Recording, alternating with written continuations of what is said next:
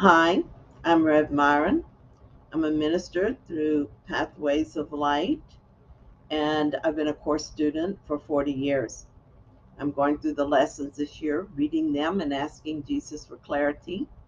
And then I'm writing whatever comes into my mind, and that's what I'm going to be sharing today. So let's get started. We're looking at lesson 25. I do not know what anything is for.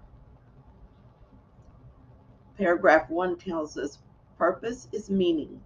Today's idea explains why nothing you see means anything. You do not know what it is for. Therefore, it is meaningless to you.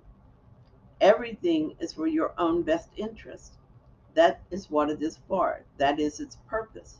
That is what it means. It is in recognizing this that your goals become unified. It is in recognizing this that what you see is given meaning. So if I see everything as being for my own best interest, everything is purposeful and meaningful. It might seem at first glance that not everything is in my best interest. I mentioned yesterday that I've been divorced 3 times. That hardly seems to be in my best interest until I remember why I am here. I came to heal my mind. Each marriage offered me a different classroom in which to correct my beliefs about relationships and about love. It hardly seemed in my best interest that so many people I love suffered from addictions, but these were perfect classrooms for us all. Together, we worked out a number of false beliefs and healed our relationships as well. I learned that in order for love to be love, it doesn't change with circumstances. It seems that all my goals are the same goal. I want to heal my mind and awaken from the dream of separation. It seems different, but that is because I just go at it from many different directions. If my goal is to heal the mind, then everything helps me to do that. So everything is in my best interest. Now we're going to look at false identification in paragraphs 2 and 3. You perceive the world and everything in it as meaningful in terms of ego goals. These goals have nothing to do with your own best interest because the ego is not you. This false identification makes you incapable of understanding what anything is for. As a result, you are bound to misuse it. When you believe this, you will try to withdraw the goals you have assigned to the world instead of attempting to reinforce them. Paragraph 3 says another way of describing the goals you now perceive is to say that they are all concerned with personal interests. Since you have no personal interest, your goals are really concerned with nothing. In cherishing them, therefore, you have no goals at all, and thus you do not know what anything is for. When I was interested in the ego self, I was attached to a false identity. As I began to detach from the idea of a personal self, I dropped most of the ego goals that used to drive me. I'm not interested in being the best or winning. I don't have a financial goal or a relationship goal. I don't feel a sense of loss in giving up these goals because I didn't give them up. I just stopped caring about what the ego wants when I realized I wasn't the ego. I want to heal my mind so that the sonship will awaken. I want to help others do this because we are one, and so I can't do anything on my own. I want to extend love so that we all begin to remember that we are love. These are the kinds of goals I have now. They are my goals because they are for all of us. It is in my best interest because we return to heaven together. As I heal my mind, I heal all minds. When I notice a goal that is personal, I know that I need to look at my beliefs with the Holy Spirit again. In reality, there is no separate me with personal interests, so there is no need for personal goals. One of the reasons I am at peace most of the time now is that I don't have much interest in the narrative of Myron. When I'm interested, it's so that I can see what yet needs to be healed. If I become upset in any way by something happening in the story of Myron, I can let it go to the Holy Spirit. In this way, the mind is healed. So, giving up meaningless goals, paragraph 4 and 5. Before you can make any sense out of the exercises for day, one more thought is necessary. At the most superficial levels, you do recognize purpose. Yet, purpose cannot be understood at these levels. For example, you do understand that a telephone is for the purpose of talking to someone who is not physically in your immediate vicinity. What you do not understand is what you want to reach him for.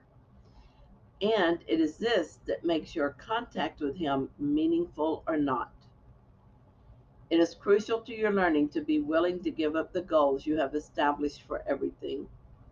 The recognition that they are meaningless rather than good or bad is the only way to accomplish this. The idea for today is a step in that direction.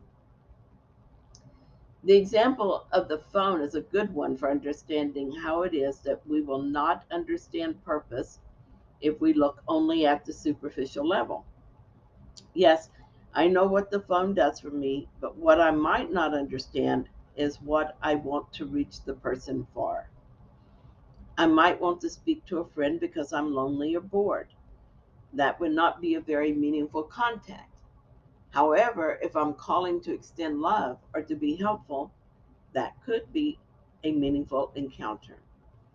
In the first purpose for the call, I would be trying to fill that God sized hole in me. I could as easily try to do that with food or shopping. Some people use entertainment for that, and others try to do it with personal drama. None of that works. And so the goal of using these methods for a sense of fulfillment is not bad, just meaningless. If I were to feel a sense of emptiness and recognize it as a failure to fulfill my purpose, my goal would have meaning. It might be in that case that a phone call would be a way to fulfill my purpose. I could call in order to share my love with someone or to join in the daily lesson or some other spiritual experience. I would be using the same phone, making the same call. But in this instance, the purpose gave it a different meaning. Another simple example. Every day I visit Facebook. Most of the time, I do this to post inspirational ideas or to share the daily lesson. I answer questions and share my insights. I discover inspiring stories and helpful processes from other people. Facebook is a way that I live my purpose. It is a worthwhile goal. On the other hand, it could be used differently. It could be used to criticize and judge, and often is. It could be used to kill time in the same way shopping and eating can be used. In this case, the purpose of Facebook would be meaningless and a goal that is of no worth. So let's look at the practice. 6 practice periods, each of 2 minutes duration, are required. Each practice period should begin with a slow repetition of the idea for today, followed by looking about you and letting your glance rest on whatever happens to catch your eye, near or far, important or unimportant, human or non human. With your eyes resting on each subject as you select, uh, say, for example, I do not know what this chair is for. I do not know what this pencil is for. I do not know what this hand is for. Say this quite slowly without shifting your eyes from the subject until you have completed the statement about it. Then move on to the next subject and apply today's idea as before. As before, this exercise is to help you open, is to help us open our minds so that we can know what things are for. It is easy to look at a pencil and think we know what it is for, but it is also easy to just go along with the lesson and do it anyway.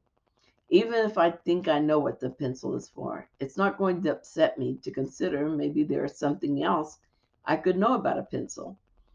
Jesus is a real genius when it comes to setting up these lessons. He knows how to use these early lessons to gently bring us to a new way of thinking without causing us to resist too strongly. I'm very grateful for my brother. So thank you for listening to my recording, and I will see you tomorrow with another lesson.